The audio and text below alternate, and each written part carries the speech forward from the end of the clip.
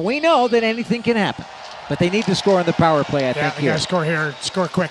Off the draw. Eklund the shot. Save made. Rebound. Score! Tomas Hertl, a backhander on the rebound of that Eklund shot. That's the goal the Sharks needed. They get one on the power play, and it's number 11 for Hertl, his second tonight. Sharks down 5-2.